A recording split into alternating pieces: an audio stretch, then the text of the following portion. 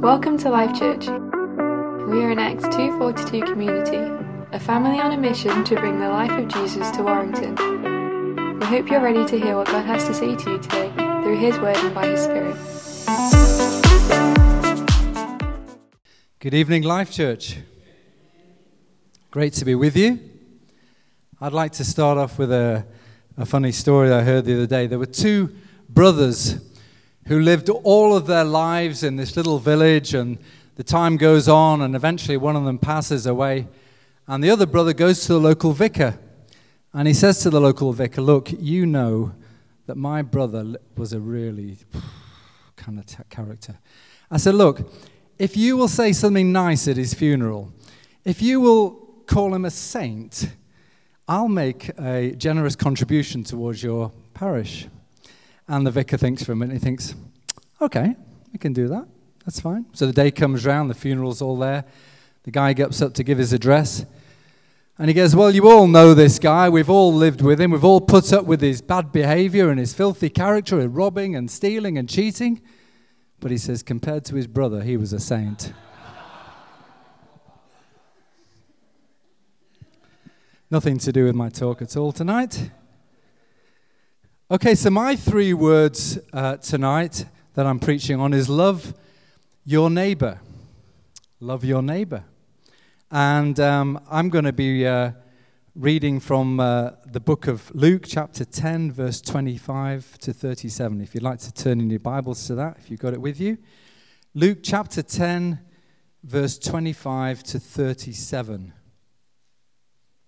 And I don't know, probably you like me, when you think of your neighbour, you think of the person next door maybe, the person over the hedge, at the back of where you live, across the road, those who live in the close vicinity to where you live. But it might surprise you that Jesus actually sees your neighbour as not just that, but something much more. So I'm going to start reading now from Luke 10, 25 to 37. On one occasion, an expert in the law stood up to test Jesus. "Teacher," he asked, "what must I do to inherit eternal life?" "What is written in the law?" he replied. "How do you read it?" He answered, "Love the Lord your God with all your heart and with all your soul and with all your strength and with all your mind, and love your neighbor as yourself." "You've answered correctly," Jesus replied. "Do this and you will live." But he wanted to justify himself, so he asked Jesus, and who is my neighbor?" In reply, Jesus said, "A man was going down from Jerusalem to Jericho when he was attacked by robbers. They stripped him of his clothes, beat him, and went away, leaving him half dead. A priest happened to be going down the same road, and when he saw the man, he passed by on the other side. So too a Levite, when he came to the place and saw him, passed by on the other side. But a Samaritan, as he traveled, came where the man was. And when he saw him, he took pity on him. He went to him, bandaged his wounds, pouring on oil and wine. Then he put the man on his own donkey, brought him to an inn, and took care of him. The next day he took out 2 denarii and gave it to the innkeeper. "Look after him," he said, "and when I return, I will reimburse you for any extra expense you may have." Which of these 3 do you think was a neighbor to the man who fell into the hands of the robbers?" The expert in the law replied, "The one who had mercy on him." Jesus told him, "Go and do likewise." So Jesus said, verse 36, "Which of these 3 do you think was a neighbor to the man who fell into the hands of the robbers?" It's interesting, isn't it? Of course, we all have neighbors living close to us in our near vicinity. And I don't know about you, but probably we've all had various dealings with different neighbors along the years. I mean, certainly I've lived next to a few people that I wouldn't necessarily have chosen to live next door to. Loud music late at night, coming in drunk, untidy garden, their cat coming in and booing in the front lawn. How annoying is that? Living next to neighbors can be a real challenge. But here we find Jesus is saying, hey, look, your neighbor isn't just the person that lives directly next door to you, but someone that comes into your area of influence at any given time. Can be a complete random encounter. Maybe for you it could be anything, couldn't it? But other people that can be your neighbors are maybe just your work colleagues, perhaps people you travel to on the way to work, people you meet in the shop. Anyone that comes into your circle of influence at any given time. And I feel I get really challenged because when I think of where God has placed me at any particular time, I'm always amazed to find out that, hey, flipping heck, it's like God has placed me here. And you look back at some circumstances in life, you think there's no way that was chance. And I really do believe that God has placed us in the right church, in the right neighborhood, on the right street, in the right job. If we believe that God is in control of our lives, and He is in control, then we've got to believe that He's placed us where He wants us. Irritating as the neighbors might be. And why has He placed us there? Why are those neighbors there? Well, of course, our job is to love our neighbor. And really, at various times, that's the very thing we really feel like we don't want to do, isn't it? Honestly. And I've just been really challenged. I was part of a church plant in Bollington some years ago. I moved into an area. And when we planted the church and onto this particular street, so I'd invested a bit, as we all do. And I thought to myself, well, I'm going to make it my job to get to know my neighbors. And I thought, well, how am I going to do that? Because I also believe that you can't drive tanks over cardboard bridges, if you get what I mean.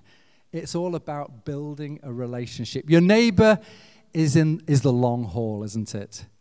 The man on the way to Jericho was the divine encounter. The man had a choice. Was he going to get out of his comfort zone, get his hands dirty, let him cost him a bit, and be effective for God, or was he going to pass by on the other side? We all get those opportunities in life. But your neighbor, you're in the long haul there, aren't you? They're watching you. Especially if you pop your head up above the hedge and say, I'm a Christian. So I moved into this area, and I'd learned that what you have to do to be really effective was just to get really filled with God. And really, like the scripture was saying at the very beginning of the scripture we just read. I'll read it again. Verse 27 of Luke 10, it says, when the man said, what do I need to? He answered, love the Lord your God with all your heart, with all your soul, with all your strength, and with all your mind, and love your neighbor as yourself. I've come to realize a really important key here for myself and for all of us, and that is this. Everything we do, if we want to be effective for God, flows out of our relationship with Jesus. Amen? And God is wanting us to be red hot, doesn't He? And we're all really busy, and there's things that get in the way, and people want our time and our attention,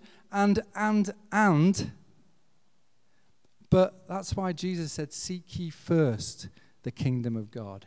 He knows we get wrapped up in life.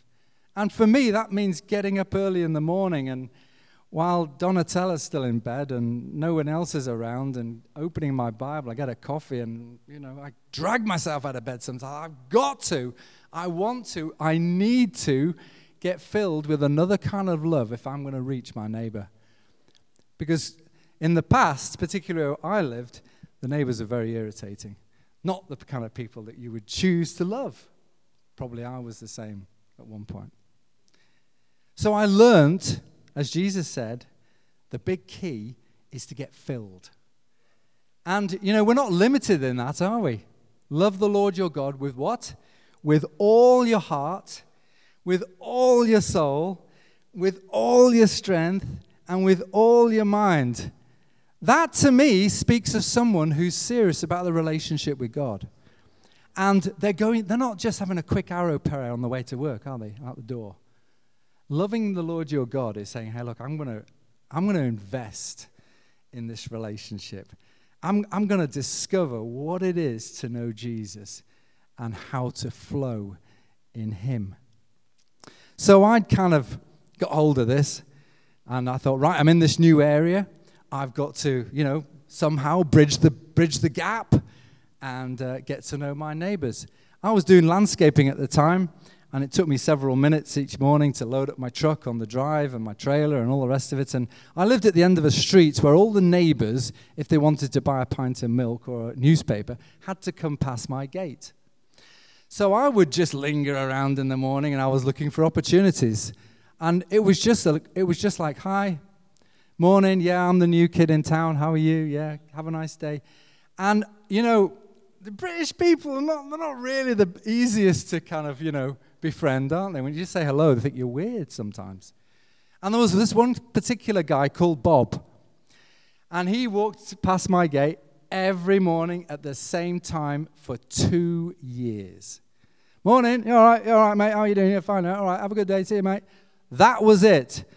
Every day for 2 years. We never got past. All right, mate, how you doing? You all right? Yeah, have a good day.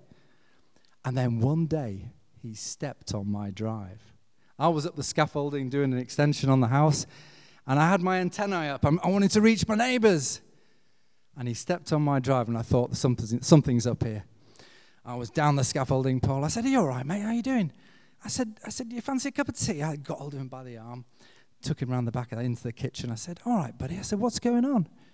And he was trembling a bit, and he was shaking a bit, and he said, I'm not very good, really. I said, well, what's going on, mate? I said, what's happening? He said, the doctor said I'm going to die. Well, I'd just been spending time with Jesus. And in my Bible, Jesus is a resurrector, and there's nothing too difficult for him. I said, listen, Bob, because I did know his name. I said, look, let me just tell you this, mate. I said, you are not going to die. In fact, if you'll let me, I'd like to pray with you. Oh, yeah, whatever, mate. He said, actually, what happened was I've been around all the churches, and the church doors are locked, and I couldn't get in. And then I tried to phone the pastors, and it was always an answer phone. So this roughneck round the corner says, go and have a chat with Pete, he'll sort you out. I thought, right, Lord, can I pray for you? So I put my hand on him, and suddenly there was this bolt from heaven, knocked him. He goes, whoa. He says, what was that? And I said, wow. I said, that was God. He said, that was good. I said, yeah. And he said, can I come back tomorrow for more? I said, you come back anytime you like, mate. Next day, he's back in the kitchen. He said, can we pray? Yeah, we never got past it. All right, mate, how are you doing? Yeah, can I pray? Yeah, all right, fine. A cup of tea? That was about it, really. How are you feeling? I'm feeling much better. Got to go back to the doctor next week. Went back to the doctor. He comes in like beaming.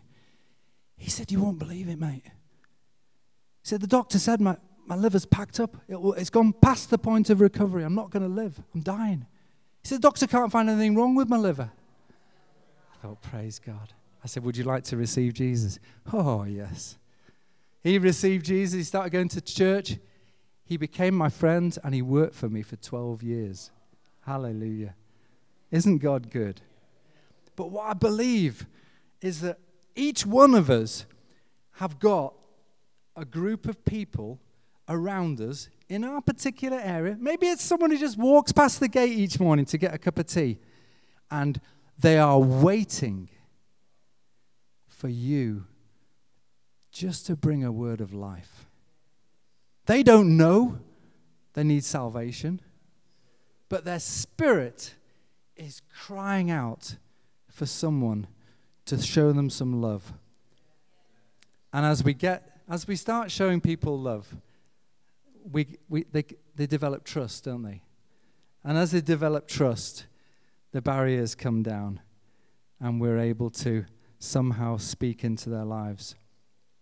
Romans 13:8-10 says this: let no debt remain outstanding, except the continuing debt to love one another. For he who loves his fellow man has fulfilled the law. The commandments, do not commit adultery, do not murder, do not steal, do not covet, whatever other commandment there may be, are summed up in this one rule: love your neighbor as yourself.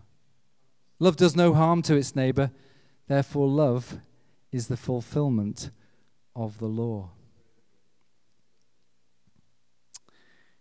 My wife and I run a rental. Actually, it's a house of multiple occupancy, an HMO in Macclesfield. It was an old pub, and I bought this thing at auction a few years ago, and we now use it to help to fund our mission, which you're going to hear about next weekend, a little bit more of. And we rent rooms. We have a big communal area, and we have a cellar, ground floor. It's a big old building. It was absolutely derelict when I bought it, and we've now got a number of people in there who help to fund our children's work in Uganda, which has been tremendous. And we're very, very careful who we invite into the building. Say no more about that. But one person slipped through the net, so I thought. This was a Moroccan guy.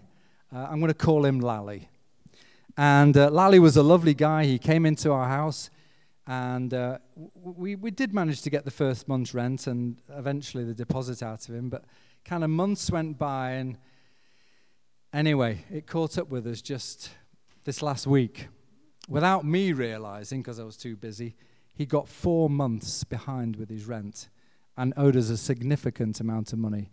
We're funding this mission in Uganda. We've got orphan kids to feed, and it's a big responsibility, a big joy, but this money was huge for us, and we couldn't quite make the payment on time. So we're trying to contact this guy. He's turned his phone off. He's not available. He's staying out late. He leaves me notes, and everything he writes on the note was a diversion.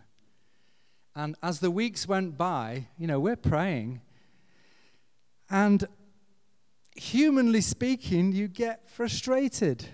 And you kind of think, actually, if I wasn't a Christian now, I would go round and I would knock his head off. And it wouldn't be in love. So it came to a head. He's getting paid on the 31st. That's it. That's his payday. I said, right to my wife. I said, I'm going to stay there all night if necessary until he comes in. I've got to nail this. Got to make a plan as to how he's going to pay this back. So I wait on, and my wife said, it's Friday night. Are you sure he's going to come home? I said, I don't know. I'm just going to stay here, love. Oh, that's it. I'm sorry. She wasn't very well. So I wait. 9 o'clock comes round, 10 o'clock comes round, 11 o'clock. It's 11:45.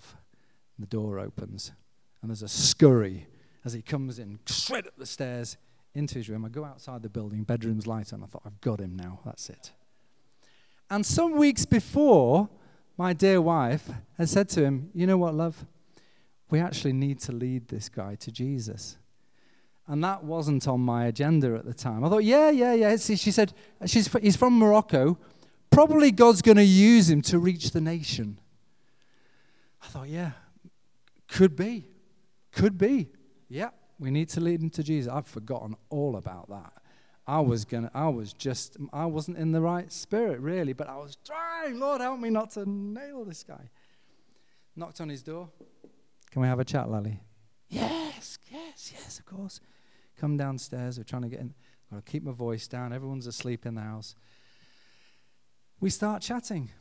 I said, Lally, we're trying to feed orphan children, and I'm late with my payment. And I'm not happy. And you're telling me all this different types of stuff, and it's all lies. I said, what's going on? Just got myself in a bad spot. I said, why didn't you try and tell us? So halfway through this conversation, the words of my wife are ringing in my ears. You need to lead him to Jesus, dear. I thought, oh boy. I said, yeah, she's right, of course. I said, look, Lally, we've got to make a plan here.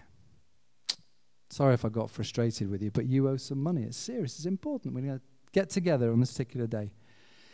I said, listen, I want to talk to you about something completely different for a moment, if that's all right.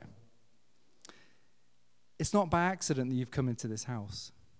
And we're in this room right now having this conversation because I need to tell you about Jesus, because Jesus can help you. In fact, he's probably the only one that can help you. And this guy listened. And 3/4 of an hour later, we're talking about Jesus, the cross, all the rest of it, I said, I'm going to pray now, if you like. He got down on his knees and he bawled his heart out. And he received Jesus. My wife and I were around there just yesterday. He said, can I have a Bible? He said, something's happened on the inside. This dreadful feeling that I've been on top of me for all this time has gone. I will pay the money back, and I'll pay extra, he said. I will. Just be patient with me. But have you got a Bible?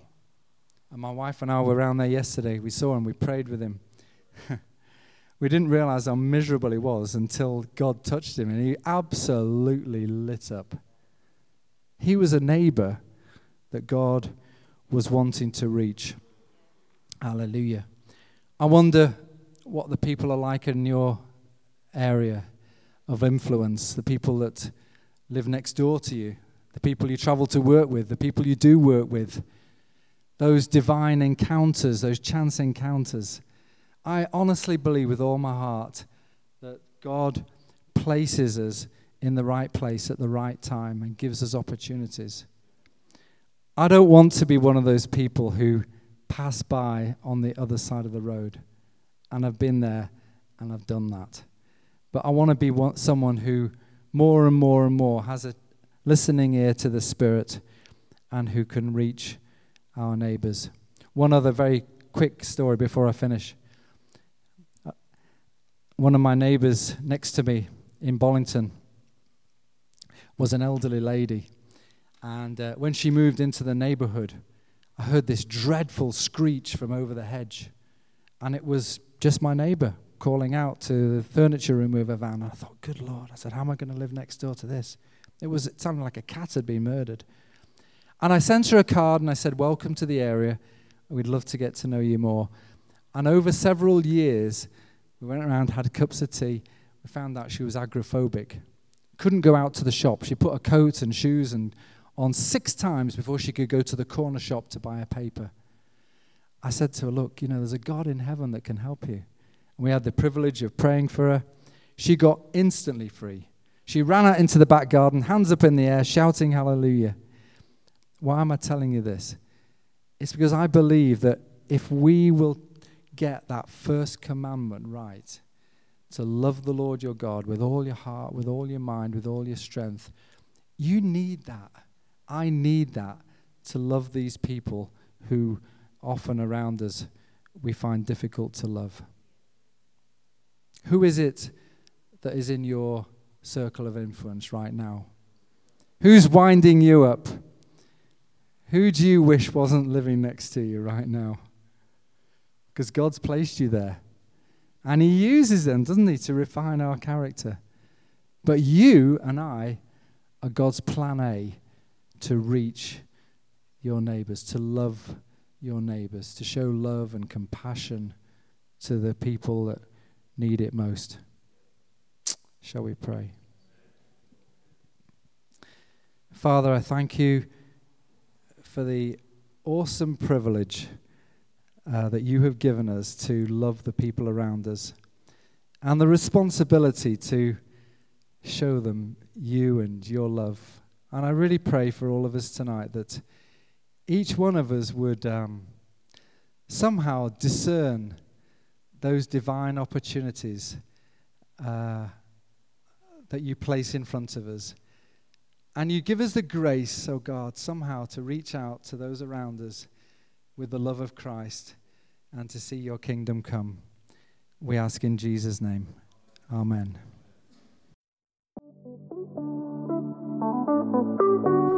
We've come to the end of this week's message. We hope you've been impacted and inspired. Keep up to date with everything that's happening by visiting our website at www.lifechurchwarrington.com.